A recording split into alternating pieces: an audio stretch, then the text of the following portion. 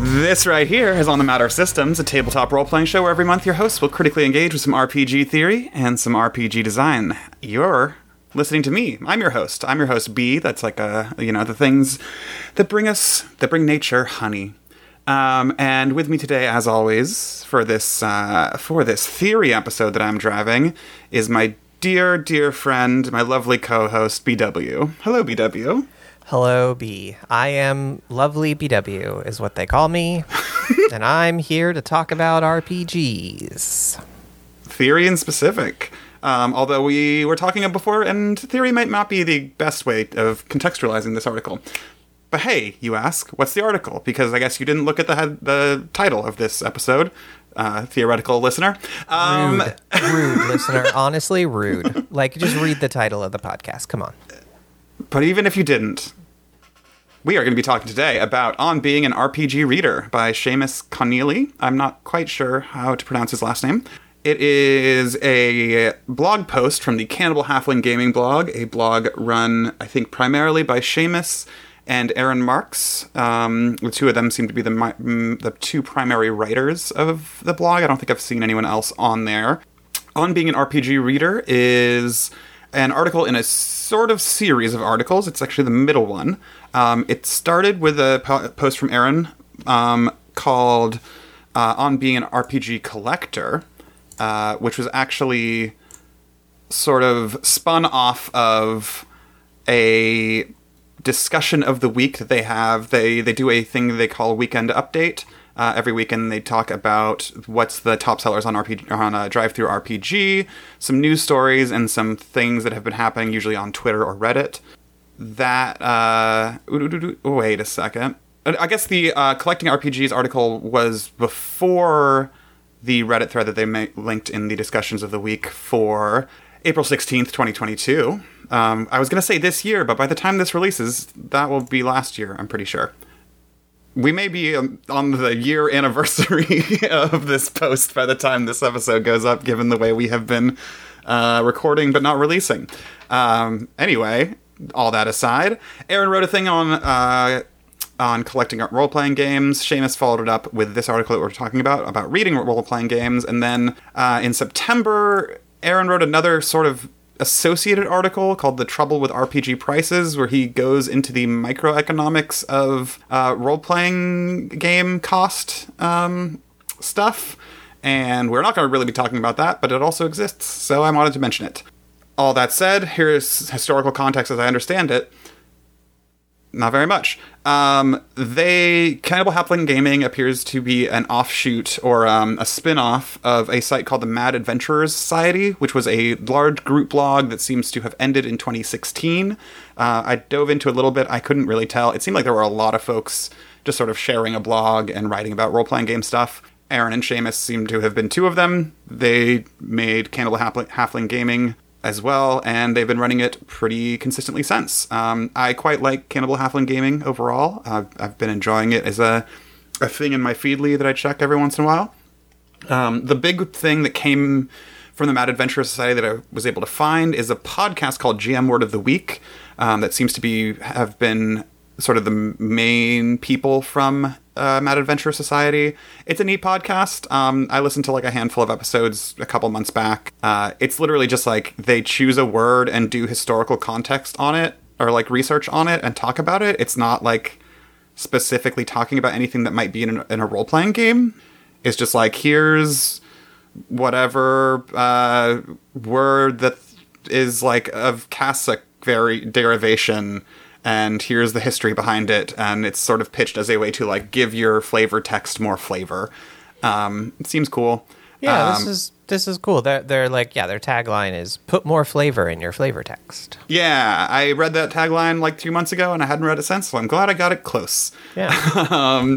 I did also mention, I think, at the end of the last episode that it's cool that there's like this whole OSR scene that has blogs that seem to be able to give, some pocket money to the people writing them. And then I actually looked up their Patreon, and they're making $21 a month as of this recording. So that's not exactly pocket money for two people writing a blog that has at least 2 or 3 things in it a week. But yeah, that's the historical context as I understand it. So BW, we got another one of these, huh? I did it again, didn't I? Yeah. So I like that in our like sort of generic outlines that we used as like a starting point for each episode. We have these theory episodes one, and it says BW broad argument, and we just keep reading things that have no arguments. But I could do a high level summary pretty quickly, I think. I would love that. That would be great if you wouldn't mind. Yeah. So like you said, right? So the basic concept on being an RPG reader is that there's this idea that to be involved in the tabletop RPG sort of hobby, the assumption would be that primarily you're a player. And there was this idea thrown around that actually like collecting versus playing versus reading are all kind of like different parts of the hobby. And so the one on collecting was specifically sort of talking through and like positing some ideas about collecting. And on being an RPG reader is doing the same thing, but the reader part of that framework. So the blog post basically lays out that reading RPGs is just as much part of the hobby as either of the other ones, collecting or playing. And then kind of lays out three sort of broad motivations for why folks might read RPGs. So the three broad things are learning, so you could read to learn how to play a game; research, so you read a tabletop RPG for maybe you're designing your own system or you have a campaign and you want to pull things from other games. And then the third is reading for enjoyment. There's not really, like we said, there's not really an argument here, right? There are some claims made sort of throughout the on being a reader and the collecting one about how these things work. But to the point you brought up earlier, I think viewing these as like capital T theory write-ups does them a disservice, right? Because I think what they very much are two people who care a lot about tabletop RPGs thinking through what are the other ways that people would interact and what might those look like, and sort of coming up with language to use to start having those conversations. So yeah, I think that's sort of my sort of overall summary. I could just start talking about them if you want. Yeah, I guess, I just, and to like sort of reinforce that point, I think my sort of high level takeaway from this was like, this is a really good blog post. Like it's not great theory. And we'll probably touch on some of the ways that comes up throughout the text as we dig in a little bit more. But like as a sort of engaged public voice, I think this is a really interesting thing that let me think through reading RPGs in a way that I hadn't before, and made me, maybe even more importantly, immediately want to respond to it, which is, I think, a very useful quality to have in a blog post, which is just a different format, right? Than a lot of this the stuff we've read.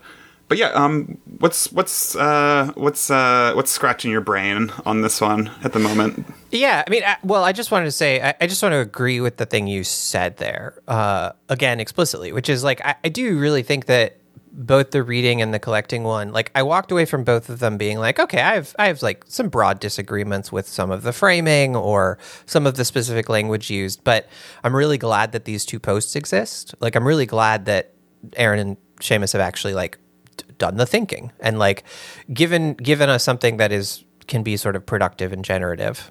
So overall, I was very happy with them in terms of them existing, and I'm happy that. I mean, also it's just worth saying, I also really like Cannibal Halfling Gaming. I've read much less of it, I think, than you have, but I think they're doing good work. And also, I just like blogs. I miss blogs. So.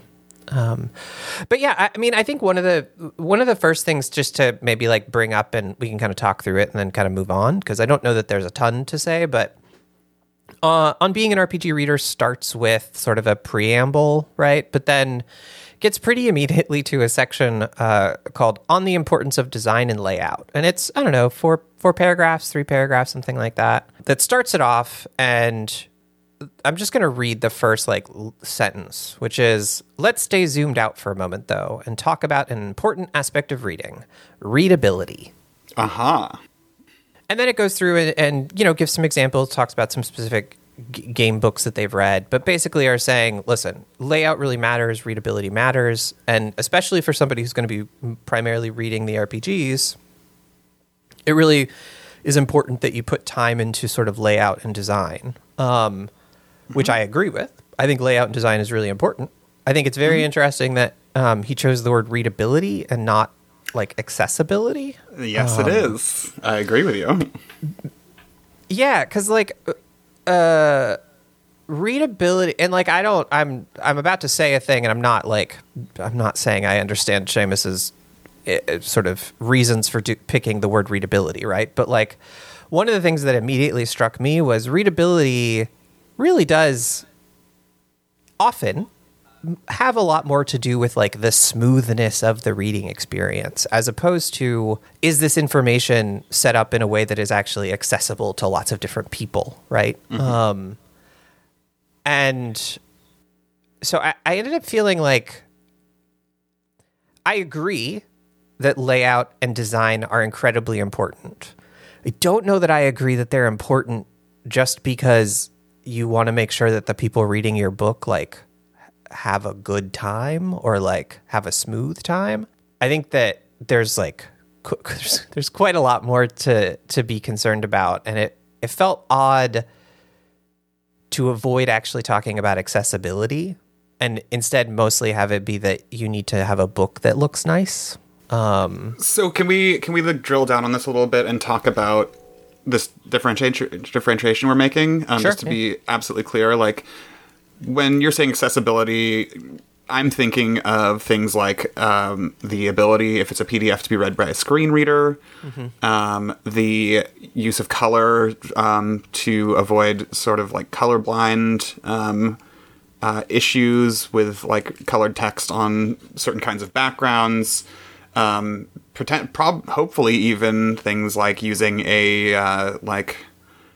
I don't remember the exact term for this, but there are specific fonts that are designed with people with dyslexia's needs in mind. Yeah. Sort of famously, Comic Sans is allegedly one of these, but like accessibility being things like that specifically allow for people who have access needs. Correct. To read them, as opposed to readability, which is to say, like you said, a smooth experience going from beginning to end, or picking up at any certain place and continuing from there. And I this is not my area of expertise at all, but I do often think, for instance, of readability as assuming a kind of broadly normative level of ability. Yes. Which accessibility is explicitly not doing, right? It is in fact about, so it's about equity. And I just, it just felt like a big hole, and like an odd hole in the post to like start off with this. I mean, at places he's pretty forceful in his language, right? Like, I'm looking for, what is it? It doesn't have to be art in its own right, although that is certainly something that can be aspired to. It just needs to work. For companies, you've got no excuse. For indies, at least don't skimp. Right. There's this very clear like call to action kind of language here. And I maybe wish it had been used for sort of accessibility and equity as opposed to the way it's framed here. Yeah, I think I'm like completely with you on that. I think I also reading it was like the point that you're making is not a bad point, but it is an incomplete one. I think is maybe the way that I sort of got framed in my head, at least. I think that's a good. I was just gonna say I think that's a great way to put it, for sure. But yeah, we also don't have the answers here, and I don't know. Shall we talk about learning games? Well, yeah, I was going to kind of talk, maybe just ask the general question of you, right? Which is like, how did you feel about this tripartite breakdown of learning versus research versus enjoyment? Like, how did you feel about these three categories broadly? in terms of like a set of categories for explaining reading RPGs? So my immediate reaction, of course, was, well, not my immediate reaction. I read this before we started the podcast, but when I was thinking about using this for the podcast, my immediate reaction was, this is funny. BW, my dear friend BW. It's me. Co-host of this podcast. I do that. Is absolutely the enjoyment reader. That is a thing we have explicitly talked about multiple times. You're interested in these books primarily as ways of enjoying finding out a system and thinking through it. Mm-hmm. I, on the other hand, am pretty explicitly a learning sort of person with a heavy research component, right? Mm-hmm. So there's a good split between the two of us. I want to say I'm an enjoyment reader, but like I don't read enough RPG books as such to feel totally comfortable claiming that. The thing is, though, when it came down to it at the end of it, I think the learning and the research points are fine. I think the arguments made within them, or the trends identified within them, are pretty fine. And I think the enjoyment part was the most interesting and least fleshed out thing. And so a lot of my post-reading thought has been focused on that enjoyment stuff. Sort of more toward your specific question, I don't think...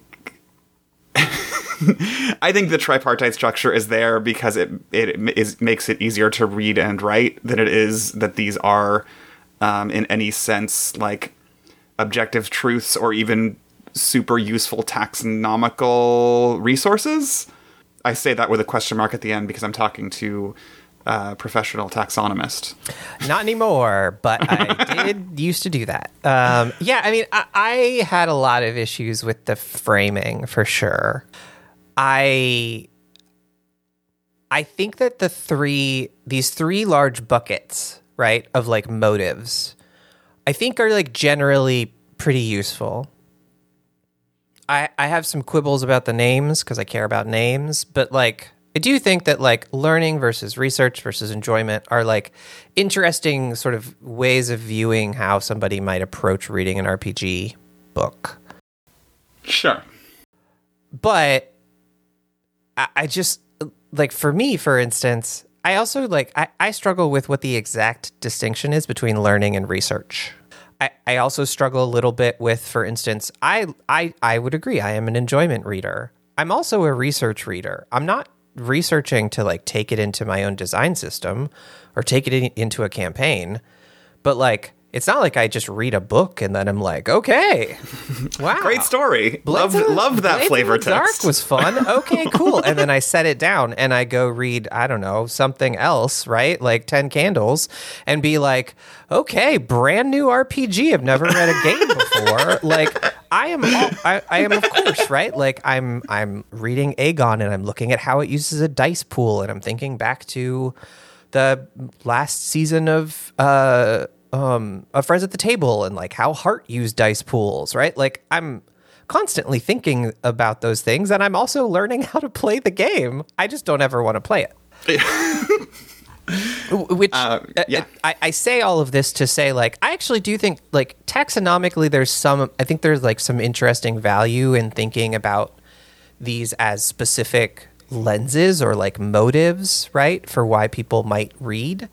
The problem I have with this is that the lines seem to be they want to draw very clear lines between learning, research, and enjoyment, but I just don't know what that line actually is. Yeah, Seamus seems to specifically, attempt to draw bright lines and then repeatedly go, there's a little bit of overlap here, isn't there? Which seems to defeat the purpose of drawing bright lines, in my mind, at least. Yeah, and I think, I mean, this is to your earlier point, right? Like, I think that part of this it is often difficult for me to read a thing like this and remind myself that this is a blog post, right? Like, this isn't This isn't something published in a peer reviewed, like, like this is a person sharing some thoughts. Inside of a community, to absolutely. be specific about it. Yeah. Absolutely, 100%. But I definitely came away from this feeling similarly, which was like, for the most part, I think some of the stuff said in learning and research, I'm like mostly on board with. But like we get to the enjoyment, and I was like, yeah, let's dig in. And then I was like, oh, this is 2 paragraphs. Okay. And essentially, the only thing said about enjoyment was that the claim was made that it's like the purest expression of the reading version of tabletop RPGs as a hobby. It does. And it does say that. I don't even know that I fully understand exactly what that purity is, or like is doing in the text, if that makes sense. I think it's doing the meta move, right? Of saying that this is we are also underneath this higher tripartite structure that they have established of playing, reading, and collecting. And enjoyment reading is the one that's farthest away from playing and collecting. Yeah, I get that. That's true, and that makes sense. I think that makes sense if you are going to buy into the structure, which I maybe just am not going to ever do. Meaning this is a Venn diagram. The importance of Venn diagrams being that you have discrete sets that you are showing an overlap of. I think what has been done here and on being an RPG reader is actually pretty useful, which is, again, here's like 3 motives of like how one might approach being an RPG reader. And that just seems broadly useful to think about. Yeah. Right? Yes. Even in terms of just the language of like, I could see it possibly being interesting to go, oh, well, was this written for a reader? Like a sort of an enjoyment reader, or was this written for researchers, or how do they take learning into account? I think those could possibly be interesting questions moving forward. Yeah, no, that's actually that's a really good point, and I hadn't really thought of it before, so I want to just run over you for a second. Yeah, no, please. Yeah. That is the thing that doing this sort of tripartite model is actually very useful for, right? Is sort of naming a theoretical lens through which one can, going forward, appraise games by, right? Because that's part of the joy here, right? Is that like being like, oh, my default assumption, and I think most people's default assumption, based on how games exist, and role-playing games especially exist in the world, is that they are all written with play primarily in mind.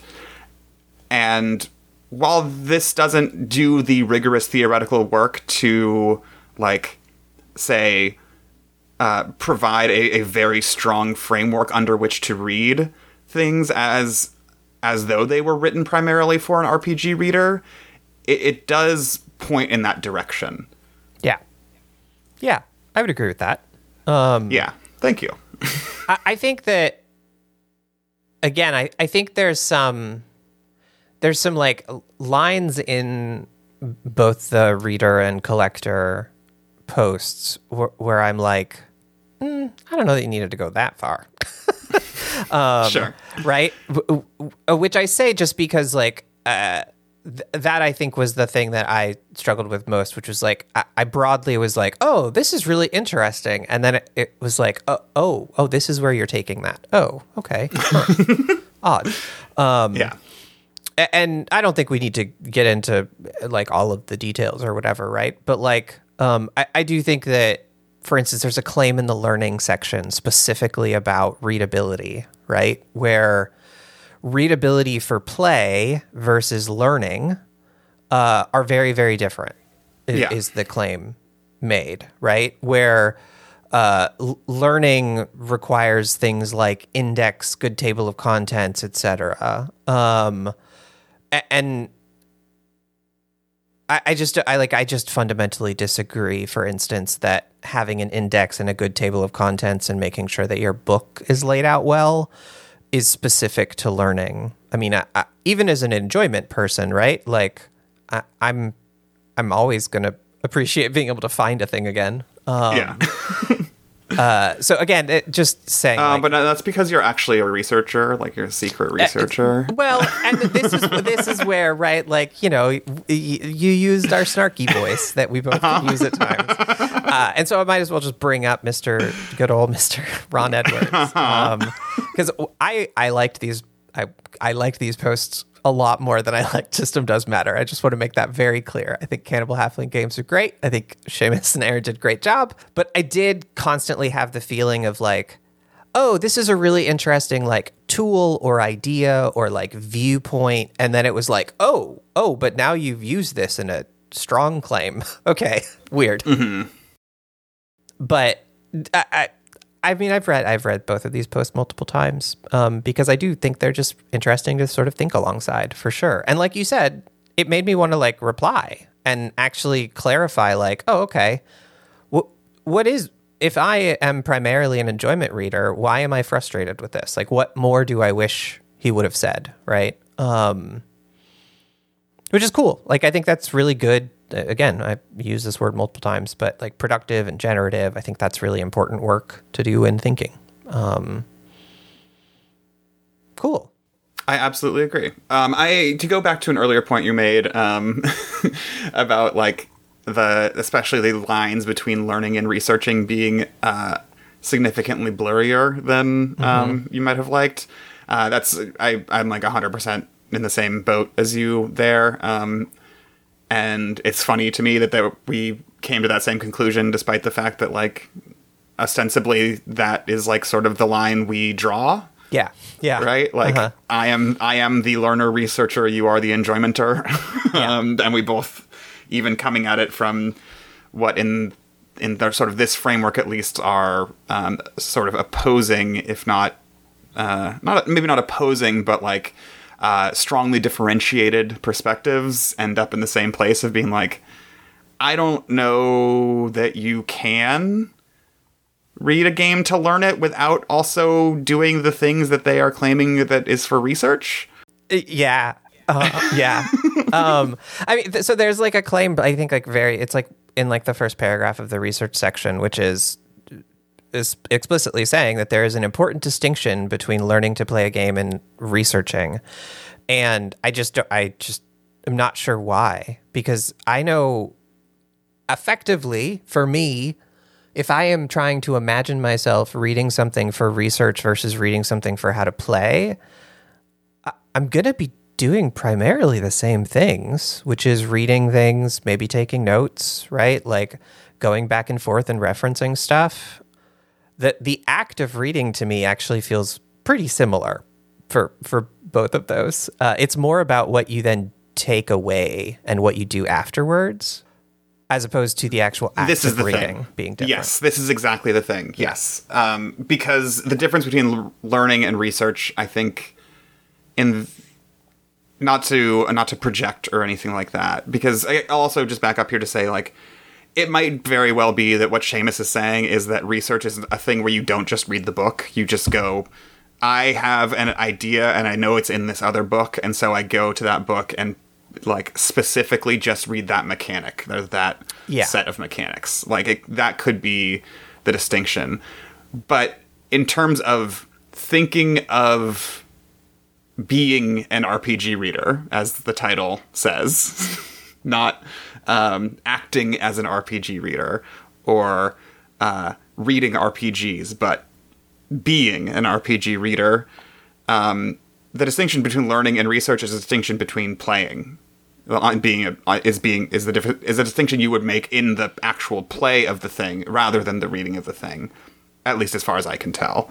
Yeah, I would agree with that. I would even say I think the enjoyment, you could describe it in similar ways, right? Except that the enjoyer is a vacancy, like it's an absence. Yeah, it's pure.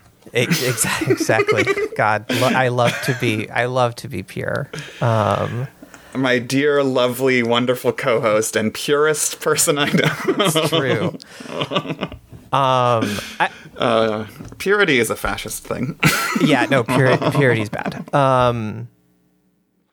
I think this is probably a fine place to just throw this in quickly, which is I really did like this was small, but I really did like at the end of the research section, Seamus just puts a thing in here that's like, hey, like, you know, everybody does this. There's a claim about how research is the widest spread one, which I don't know if I agree with. But regardless, I'm just going to read because I just think these are like good questions. Like genuinely, I think they're really good questions to keep in mind. So I'm quoting, when reading for research, you need to be keeping the 2 questions mentioned above in mind.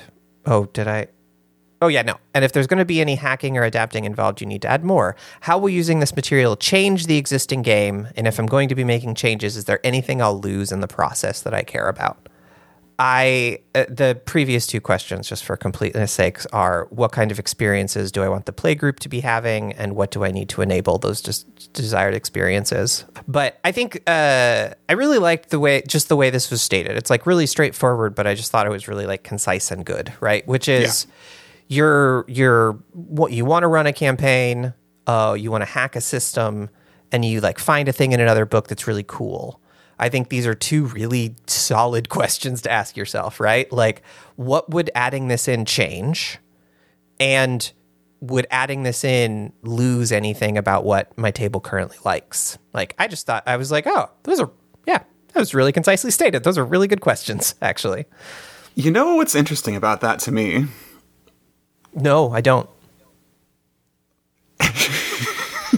I don't. Because you're another person, and we're unknowable to each other, so I don't. I was just thinking this as we were chatting before the podcast started, that we weren't going to get our little segment because there's no strong claims about systems in this article. Yeah, there's still not. So no segment.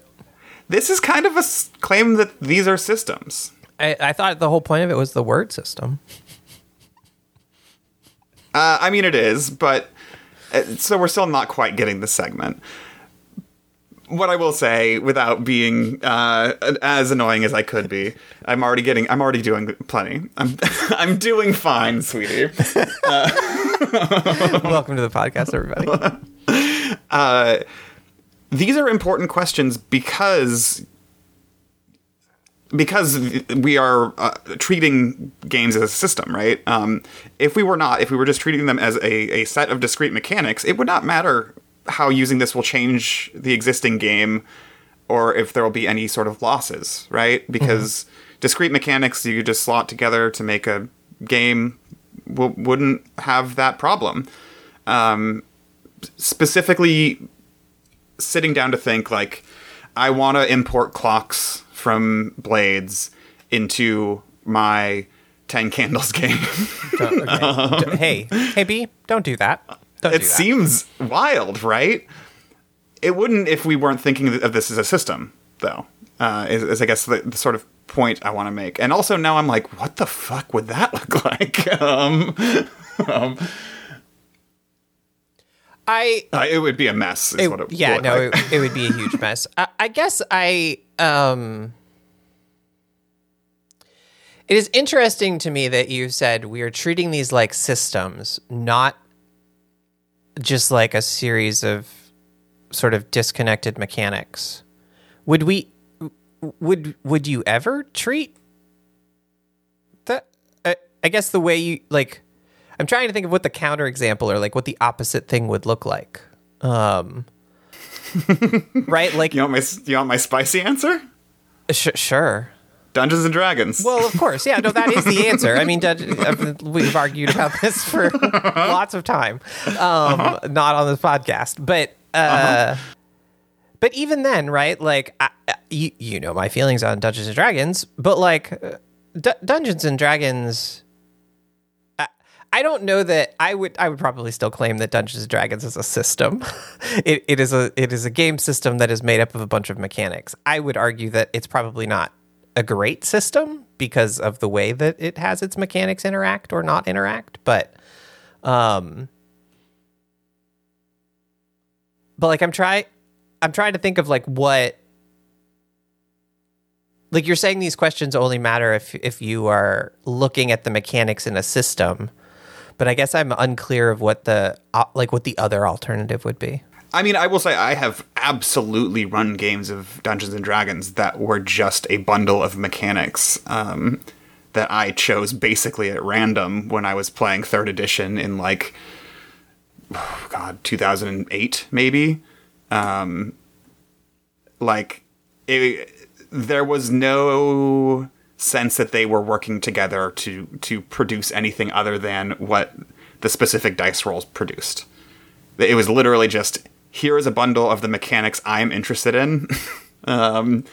They do not work together in any real way. There is the stuff where we do the fight. There is the stuff where we do the player conflict, and there is the stuff that I made up, and that has nothing to do with any of the rest of it. I'm not saying it was a good campaign. Those campaigns were quite bad. And I'm not saying that D&D as such is not a system. But like I said, one of the ways of interpreting this research argument is specifically saying, like, you know, I've heard that this system has this thing. Let me go read up on that particular mechanic to see if I can't steal it. Mm-hmm. And theoretically, this is why Seamus says explicitly, like, you need to be keeping the 2 questions mentioned above in mind, and if there's going to be any hacking or adapting, etc., etc. You don't give an imperative for something that somebody's naturally going to do, right? Yeah. I guess I would probably quibble a little bit specifically about saying that the way you played Dungeons and Dragons then was not a system. I think I would argue it's actually just a bad system. Sure. Or like an uninteresting one, right? But I feel like once you have multiple mechanics that you're working, like that you are using together, even if they're not interacting, like for me personally, I would just be like, oh, that's like a pretty uninteresting system, right? Because I'm mostly interested in systems that are like pretty opinionated and like have sort of a point of view. So I might just disagree kind of with that ontologically. Yeah, like exactly, like genuinely ontologically. Yeah, that's actually the correct word to use here.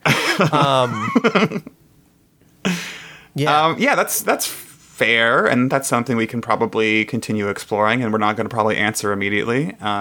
It might be the case that I actually agree with you as well, and I just don't quite know it yet. But on some level, to me, it does seem viable that you could have a bundle of mechanics that do not cohere into a system, even a bad system. And like I said, D&D was my spicy take. Yeah, that's interesting. I would have to think a lot more, I think, about whether where I stand on. I mean, this is the question that you've been pushing since the beginning, right? Which is like, what do I even fucking mean by system? And my answer is, no, I don't know. Kind of same, yeah. Yeah, like currently it's kind of this like useful shorthand for something that sort of you kind of get it, right? But you continually pushing on it has actually made me start to think about this a little more, right? Which is like, I'd never articulated the thing that I said about D&D, right? I just hadn't done that before, but I do agree with the thing I said, which is I would probably argue it's a bad or uninteresting system as opposed to a more interesting system. But I don't know. That's worth thinking more about. Listeners, I will get us a goddamn definition yet. Never. I refuse. I am... Here, let me see if I can find this. Let's see if I can find it. I probably won't be able to, and this is going to have to get cut out. Also, the running joke that I'm a deconstructionist looking for a definition is very funny to me. Words are defined by the absence of meaning, as Saussure helped us to understand. Here, I'm going to quote from a book I'm reading. For my purposes in this book, I understand both video games and science fiction not as immutable categories with hard boundaries, but instead as words that are defined by their use. I am not interested in creating definitions in this book. I read that this is from Cameron Kunzelman's recent book, The World is Born from Zero, which I'm only in the first chapter of, but it's great so far. We got our first range touch reference of the day. But the way that is so forcefully stated really just like made my heart sing of like, I'm just sort of uninterested in finding definitions and like arguing about definitions of things. What I'm very interested in is having concepts that we can grasp at some level that are then useful and productive to do something with. So on this, you and I are in fundamental agreement. Yeah. Anyway, that's a great question that at first I thought was a little snarky, but now I'm genuinely just wondering what I think a system is. So this is great. Thanks. I got the segment in. Mm-hmm. Speaking of strong claims, skip over enjoyment to the subsection for a second. The Cameron claim, strong and in agreement with. This claim from Seamus, there's not much to say on these. Fiction novels are, after all, written primarily to be enjoyed. That's a strong claim, my friend. It is. So this is an incorrect phrase. So to give a little bit of context, this is on being an RPG reader, right? We talk through the 3 sections. So we talk through learning, we talk through research, we talk through enjoyment, and then there's this sort of 4th section, which is called more traditional reading. And it's specifically Seamus is being like, what about sort of, standalone works of fiction set in a tabletop thing, right? So like setting books or stuff like that. The old Drizzt books, for instance. We love the Drizzt books. But yeah, I thought this was just like a generally kind of slightly confusing thing. It would have never occurred to me to include like settings books in this, just because they feel so fundamentally different to me in terms of what they're trying to do as books. But yeah, it then led to this statement, which is... fiction. I think, yes. Yeah. I will say this section feels to me like the most like, I also have this thought and I really don't know what to do with it, and I'm about to hit publish on this blog post, so fuck it, let me write out these 2 paragraphs and let's go. Yeah. I think that's true. And there is a broader sense, right? Like, there's another quote that I took down. For a certain value, you're also learning more about what kind of stories and themes that the game world likes to focus on, which can be quite valuable in figuring out what you're actually supposed to do with the game, which I think is a good, strong point. Yeah. Or maybe not a super strong claim, but like, yes, it is useful to be like, oh, these are the kind of stories that at least the publisher thinks function well within the thing they have published, which is a good guideline, I think. Yeah. I agree. Catch me reading a Drizzt book, literally never. I read the first 40 pages of one and was like, yo, I can't do this. And I have a pretty voracious taste for fiction. But yeah, to go back to my original thing, that's a strong claim. And if you don't believe that's a strong claim, then you are working with a different political economy than me. And that's not okay, because we all must be Marxists. We all must be Marxist deconstructionists. Whatever. You can go do your Deleuzian thing or whatever. That's fine, too. Thanks. Not you specifically, BW. It is simply not true. That is not how the world is set up and functions. Fiction novels are not written primarily to be enjoyed. They cannot be under the current mode of production. that is not a primary thing that is available to people under a capitalist system. Fiction novels are primarily written to be pieces of entertainment commodity that fits into other structures of both of affect and economy in a variety of different ways. And I don't just say this because my day job is as a bookseller. I say this because I'm a Marxist, as established. And I bring this up to say, like we said at the top, this is not a capital T theory post. I'm not coming to this to be like, what is the... I don't need you to have my political economy in this. It's just a weird thing that stands out because it is such a strong claim, at least from my framework, that like is in this weird little side note that I was like, I couldn't get over it. It's a fit of pique thing, probably more than anything else. But also, this is, half my podcast. So I'm going to talk about fucking political economy every once in a while. It's true. I will say, I mean, I completely agree with the political economy sort of complaint about this. I also just think, like, I just don't know if, setting aside political economy, if I think this is true about fiction, right? Like, I think there's... You could make a strong claim that it's catharsis that is the primary purpose of fiction.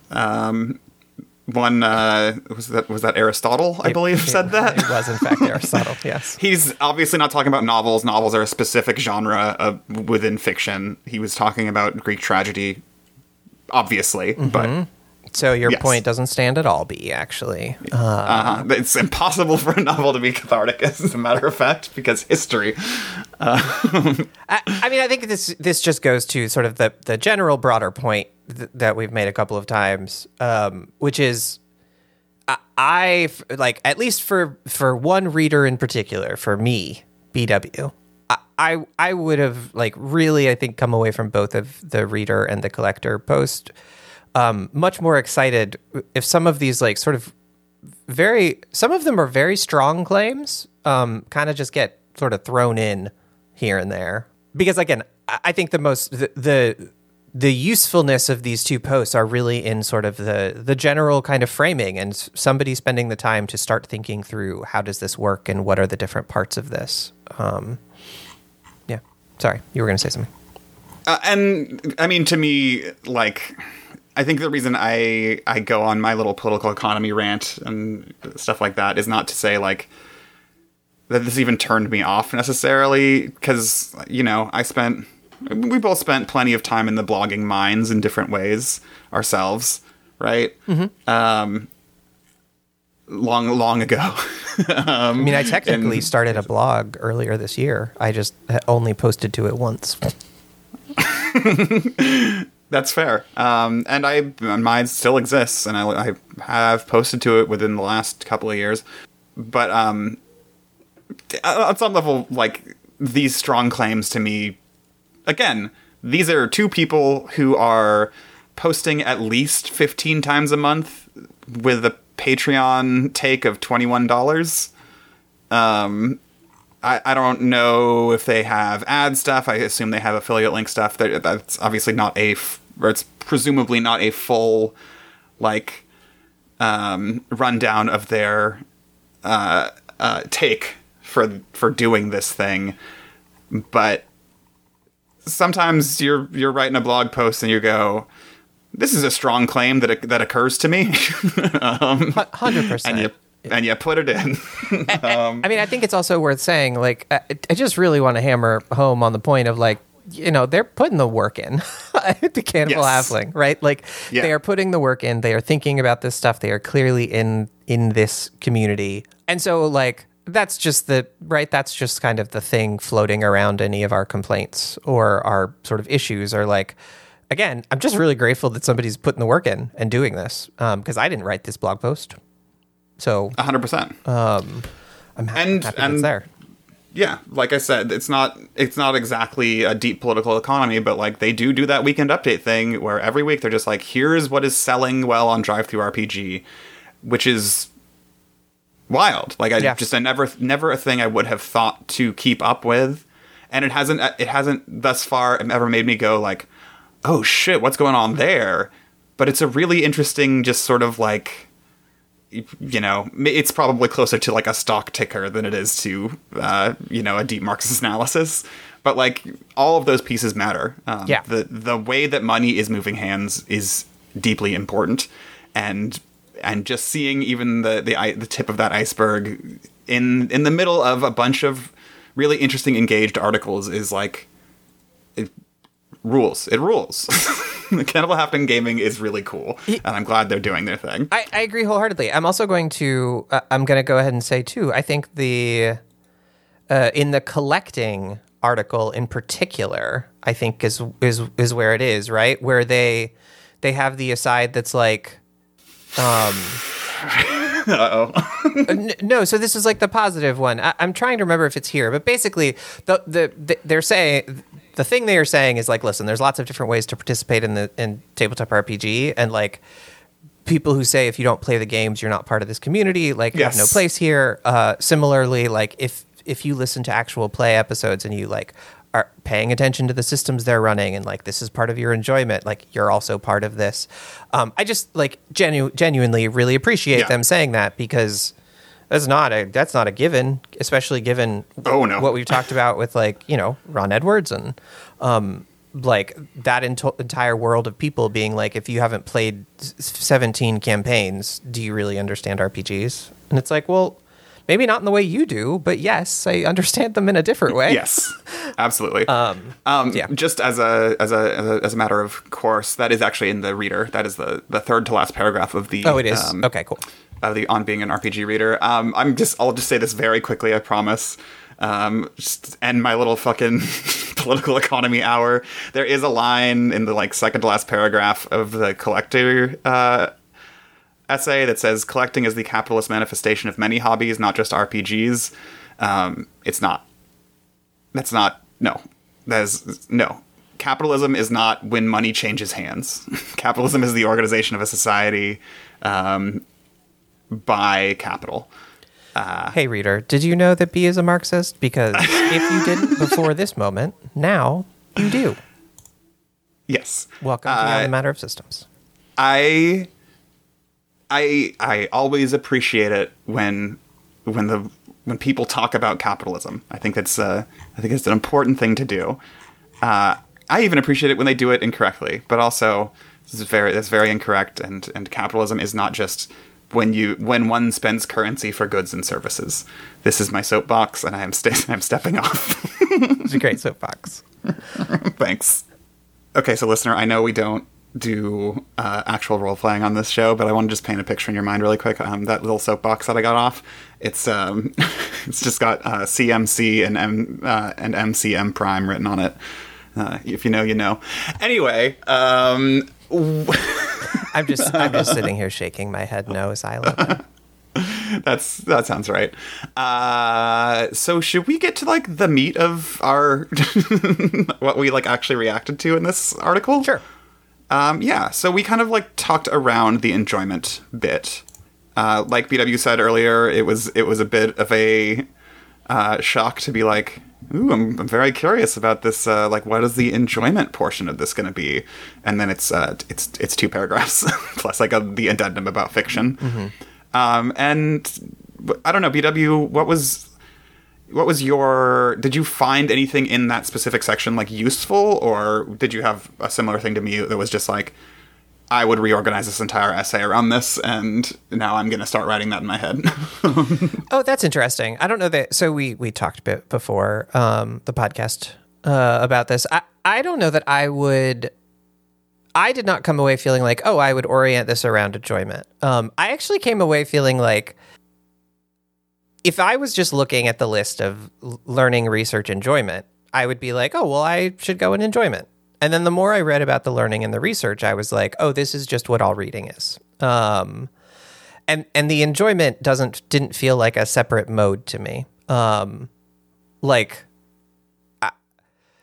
I basically just similarly I would sort of explode the entire structure, but I think I would essentially explode the structure away from here are the 3 types of readers, and I would mostly want to talk about like specifically as modes of reading and not as distinct like personas or even like distinct sets of interests, but more like this is sort of, these are the things one might be interested in if one was interested in learning how to play a game versus if one was interested in understanding parts of the game to excise versus if you just are reading through it.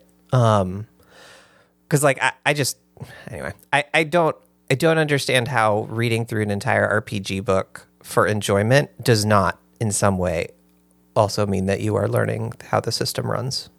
So that's where I came from.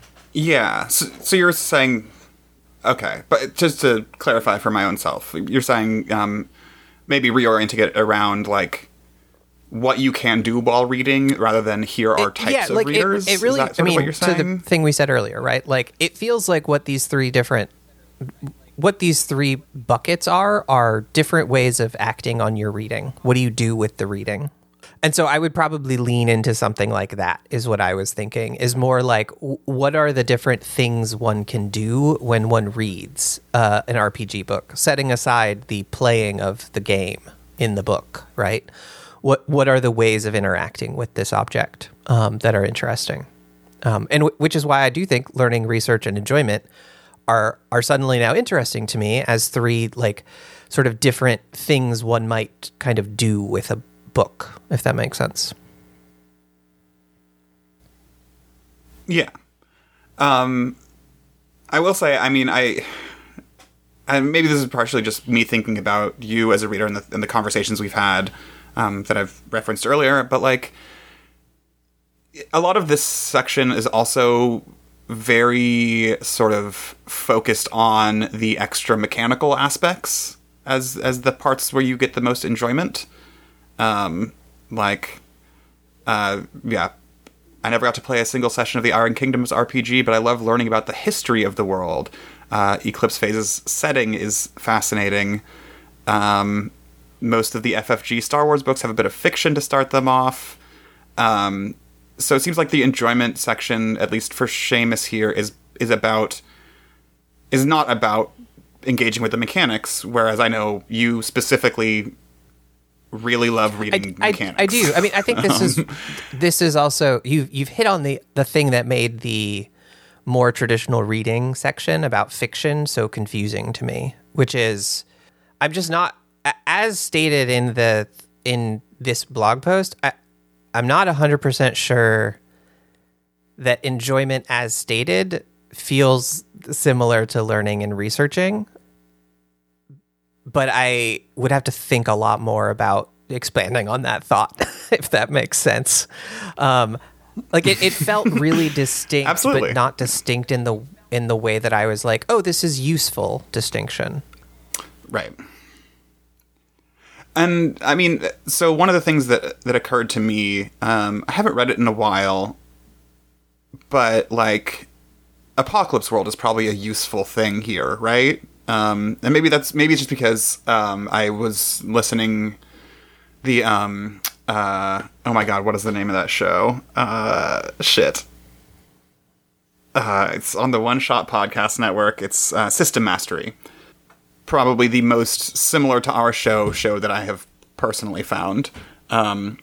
They recently did an episode on the first edition of Apocalypse World and brought up the fact, a thing that I had sort of forgotten, that it's all written in a very specific voice. Mm-hmm. Like, including, like, the literal mechanics.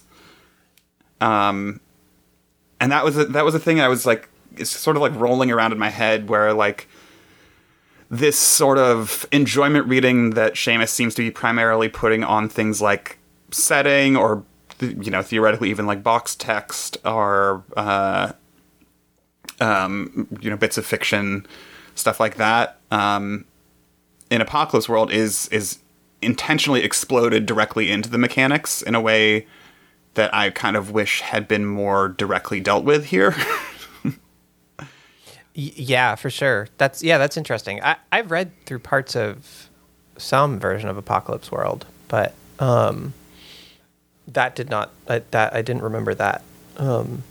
Yeah, on System Mastery, since they're primarily, like, I don't know, primarily, whatever. They are much more of a comedy podcast than we are.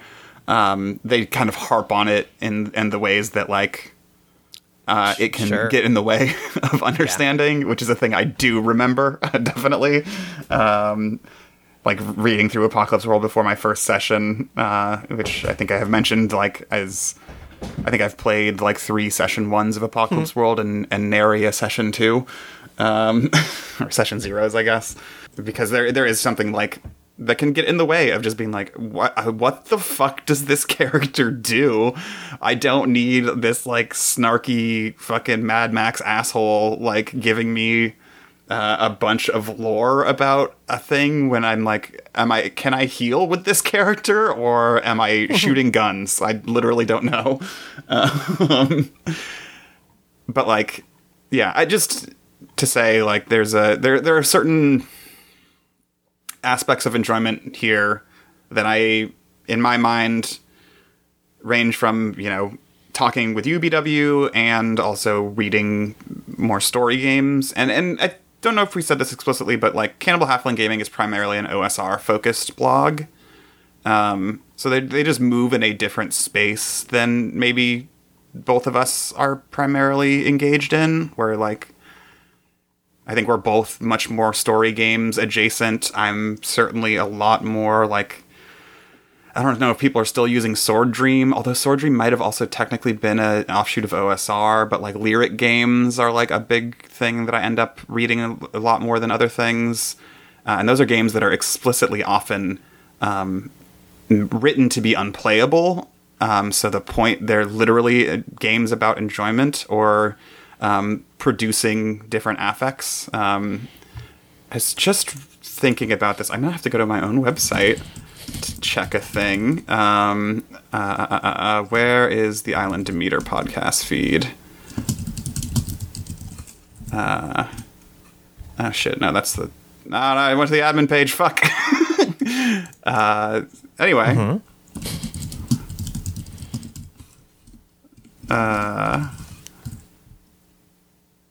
There we go. There was a game we played in the first season of Island Demeter called Erasure. And it explicitly calls itself a social game of creeping horror and loss. It's fundamentally a game about queer erasure. And we played it, and it was a very fun experience that also got really dark, partially because it was early 2020, and we're all going through severe depression and dysphoria and dissociation. Especially me, and I explicitly talked about it on the episode. The episode itself is called Bella with an Excellent Manicure. It's also a very funny episode.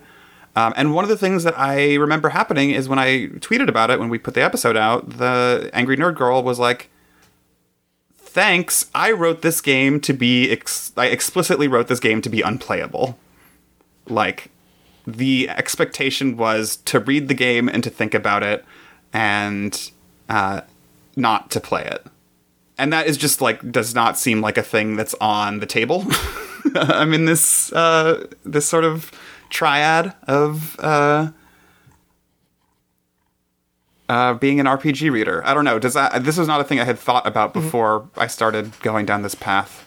So I'm wondering if I A, made any sense, or B, made any salient points that you have any thoughts about. It definitely made sense to me, for sure. It's interesting. Coming back to this, so first of all, lyric games are cool as a concept. But so I have been staring this entire time you've been talking for this last little bit at this specific paragraph you were reading, in which Seamus goes through and basically says, like, here's a bunch of books where the setting was really helpful, or there was some fiction to help me out. And it didn't actually hit for me what this paragraph is doing, right? Which is, this paragraph is saying, listen, you may be reading for enjoyment for systems or game mechanics or whatever. That's cool. But what really matters for true, pure enjoyment readers is that they just have a good time reading the book.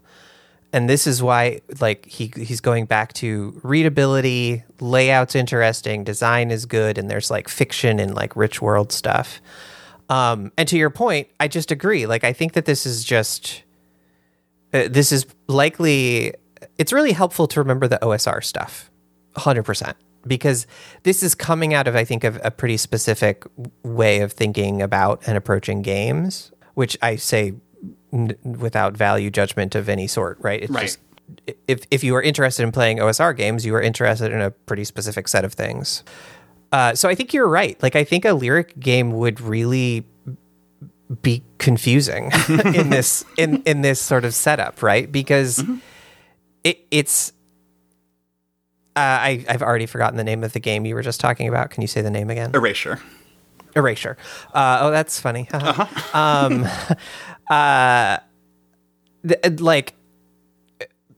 where would you put reading Erasure? Like, what would a person reading Erasure be? Would they be an enjoyment reader? I guess so, but you're definitely also a research reader in that you're at the very least like trying to think through and understand what the game is. And like, I would maybe even argue that you're learning, but what you're learning is that you likely can't play the game easily, right? Like, which is all to say, I do still think these are like three interesting sort of terms to use for thinking about different ways you might approach an RPG book. But I do agree that like the way it's framed, something like Erasure would be confusing. Like I'm not sure where exactly it would fit. And I think I would go so far to say as it doesn't, just straight up. Yeah. I mean, I get like it feels like the only place that I could see it fitting kind of easily or naturally would actually just end up being in the enjoyment section, but more like a fiction book, which seems wrong. Yeah. Right. Like, so yeah, that's really interesting. That's all very interesting. And it's just more fuel on the fire of like, even if we disagree with this blog post and various parts of it, like there's just so much here to react to in a really good and productive way. Yes. There's also that famous one word game jam or game. Oh yeah, Wiggle. I think is it called? No, it's called something else, but the only word in it is wiggle. Oh, okay. Let's see if I can't find this. We Are But Worms. Yes. A one-word RPG. And like, yeah. So there's again to agree with what you said, BW. This is not me hunting out edge cases to like blow up the big theory post. No, yeah. This is me being very excited about this blog post that I think is within a particular context. And I mean, fuck me, man. Of course, it's within a particular context.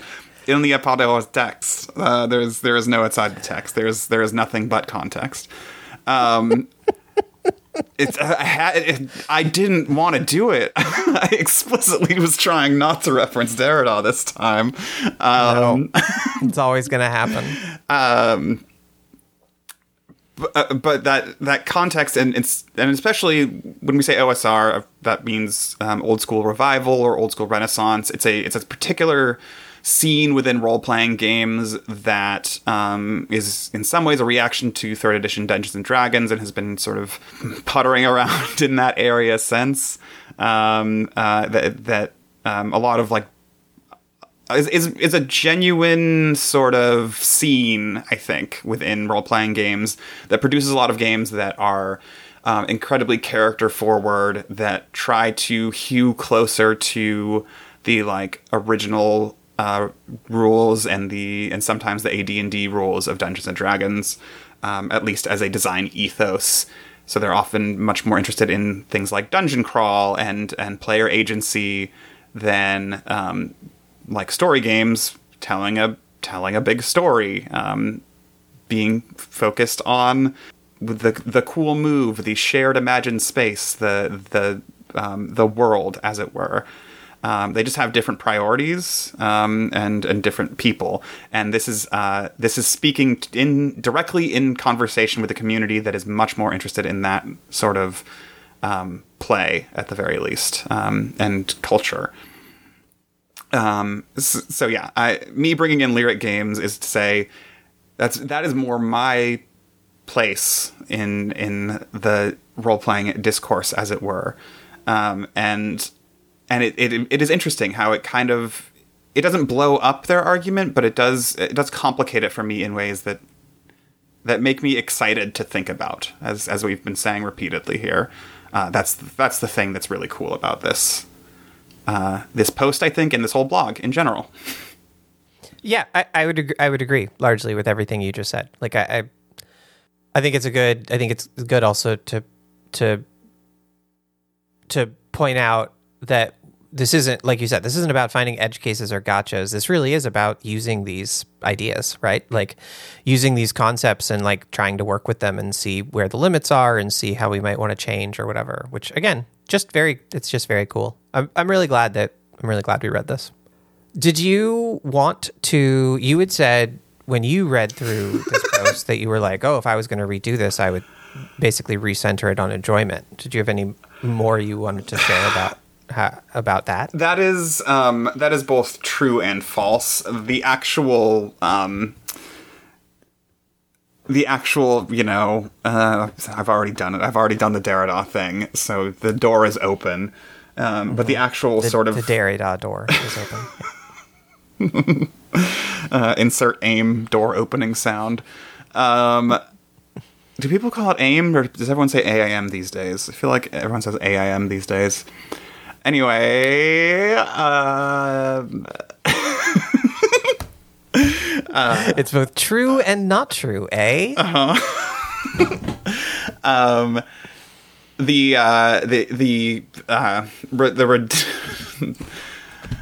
What is I'm losing the term here, which is why I'm stumbling. But the reversal of the binary I would probably do is not that enjoyment is the fundamental aspect of reading, as opposed to what we normally think of as, which is to say learning, or for Seamus, researching for some reason. I still don't really understand that claim, but that's fine. If I was writing this polemic, I think the thing I would say is that reading is the fundamental orientation one has towards role-playing games as opposed to playing. And being me, I think I haven't structured this argument out yet entirely, but I would probably say it is more accurate to describe play as a type of reading than it is to just sort of silo them off of each other. Yeah, I would tend to agree with that, just implicitly, or like from the outset. Yeah, I'm pretty broadly sympathetic to that claim, even without reading anything. Yeah, I that makes a lot of sense. I think for me, the thing I just keep coming back to is like my version of this post would be very explicitly about sort of offering up different ways of thinking why one might read or what one might do when reading a RPG book. And I don't know, as you were talking through that, it suddenly hit me that I really do think that there's something to the fact that the first section of this post is about readability. Mm-hmm. And I think there's something there that I'm grasping towards and will not be able to articulate clearly as a coherent point. But in some ways, this is a blog post that's also about RPG books themselves. Yes. And maybe that's one of the things that I'm like, it's kind of rubbing me the wrong way, which is I came to this thinking really like a lot about the act of reading, and that's the thing I got excited about. Mm-hmm. And this ended up being a little more about what one does after reading, and then sort of a corollary or correlated point of, in order to serve all three of these ways of reading, or like things you might do with the reading, it is important to have a book that is sort of laid out and designed such that it helps these three approaches, which is a coherent statement. Like, it's a coherent set of things. I think I just disagree with a bunch of them. Yeah. But I don't know that I had seen the whole post come together in my head until this moment, if that makes sense. Yeah, and that, you know, to say again, like, that this is part of that series, right? That it makes sense that this is where they're coming from. In that the previous argument was like that collecting is a legitimate aspect of the hobby. You can collect PDFs. You know, many people I know have had massive MP3 libraries at certain points in their lives. I even know some people who had FLAC libraries at certain points in their life. I might be talking to one. I don't know that for a fact, but I'm currently mostly putting all my eggs in the Apple lossless in particular because it's slightly smaller than FLAC, and from what I've read, it doesn't actually compress the sound, even though it's smaller. That's is it AAC? Mm-hmm. Okay. It's wave libraries all the way, baby. No, I lost my music library a long time ago, and I've never bothered to pick it back up because I hate music. I was just about to check how big my digital music repository is, but I forgot that it is on a very loud hard drive that I unplug when we record this podcast, so I can't see. Nice. Point being, it is entirely possible to collect digital goods, but if you're going to broadly talk about collecting, you are probably talking about physical items, and that is what Aaron does in the collecting thing. So they are already sort of in that lane before this article even gets thought about, right? So, just, context. I think that's probably. I think we're probably good. We did it. The article came into shape in your head at the hour 20-minute mark. Yeah, right at the end. I finally understood the thing I've been reading. So this is great. It's still an amorphous mess in my brain because my brain is saying, write the thing about all RPGs actually, or playing RPGs being reading them, write the thing, et cetera, et cetera, et cetera. But that should do it for this bit. BW, hi. Hi. Hello. Should we talk about what we're going to do next episode? We should. I think that would be fun. I have not clicked on this no clicking none zero link. Please click on it. Wow, that's conflicting information. Okay, 4-2 game WFG. Ooh. I don't know anything about this. I've never heard of this before. Yeah. So, we're going to read a game. It's called Waiting for Gygax, a boring role-playing game, and it is by a person named Conrad Aust. So I can go into slightly more detail next episode, but I will say Conrad Aust is not, I apologize, I probably am not pronouncing that last name correctly. It's spelled A-U-S-T. Conrad has not done a ton. He doesn't seem to have too much of a huge, like, sort of online presence or whatever. I found a Twitter account, but he's made a couple games. But I found this one while looking for something else on Itch.io, and it struck my eye for a number of reasons. One, it's called Waiting for Gygax, a boring role-playing game. And that's just a fun pitch. Yeah. Like, that's just fun to me. Listen, you give me a boring role-playing game any day of the fucking week. Exactly, right? So the entire PDF is 9 pages. That includes the first page, which is the cover, the second page, which is a table of contents, and it also includes about 2 pages of tables of various kinds. I just saw the first random encounter table. Not a very long game. Yeah. So it's not a very long game. It is very explicitly going for humor, right? It is meant to be a pretty funny game. Uh-huh. And I was struggling. I didn't really know exactly what to read in terms of games. I have a bunch of other things, but like we just came off of Aegon, and like we're both like, behind the curtain or whatever. Like we're both going to have like some time off, and we had to take some time off, and so I didn't want something huge. I wanted something kind of small, and I ran across this, and I got through basically the first page and was like, okay, this is fun. So we'll see how this goes. It's pretty short, so it might be a shorter episode, but I thought it would be fun to read.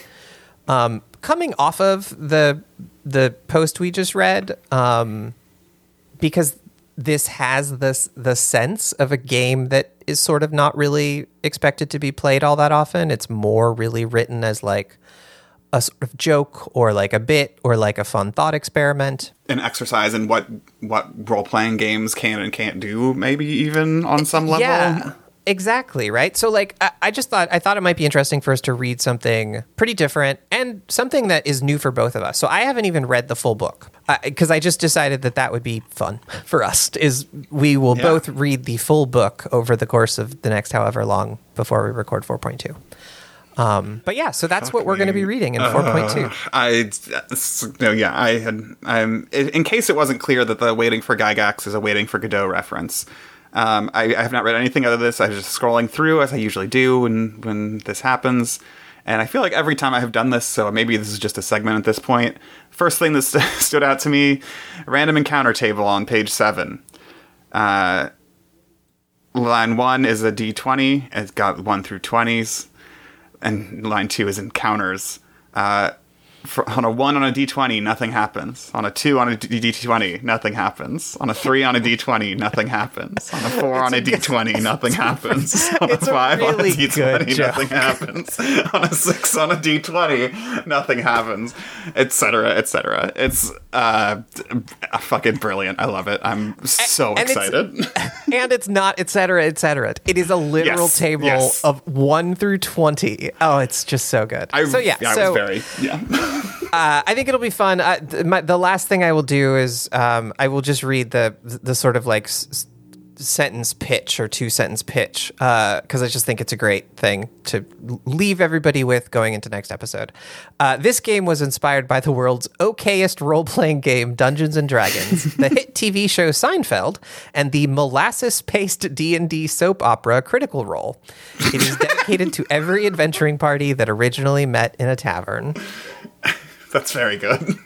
It's very good. So I'm excited for us to read it. I'm excited for us to talk about it. I think it'll be fun. So that's next episode.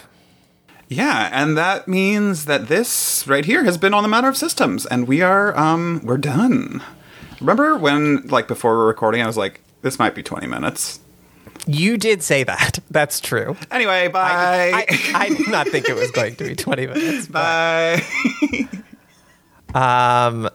Do we want to tell people where to find us on the internet? Oh, fuck. I mean, we don't have to. My whole bit was ruined. My name is B. I'm one of your hosts. I am at B Gabriel. That's B like a honeybee. Gabriel like the music. And EL like, isn't that like Superman's surname or something like that? I have no idea.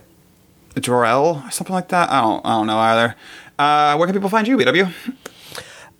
So if you insist on finding me on the internet, I am BW. And you can follow my very occasionally updated Instagram account. It's bakery/workshop. So that's Instagram.com/bakery/workshop. It's 3 words. They're all spelled out as full words, no spaces. Or you can go to bakery/workshop.com. Again, 3 full words, all spelled out, no spaces. I am absolutely going to leave in the part where you were like, we should do the plugs, and then immediately we're like, if you have to find me on the internet. Okay, that's On the Matter of Systems. Thanks, everybody. See you next episode. Bye.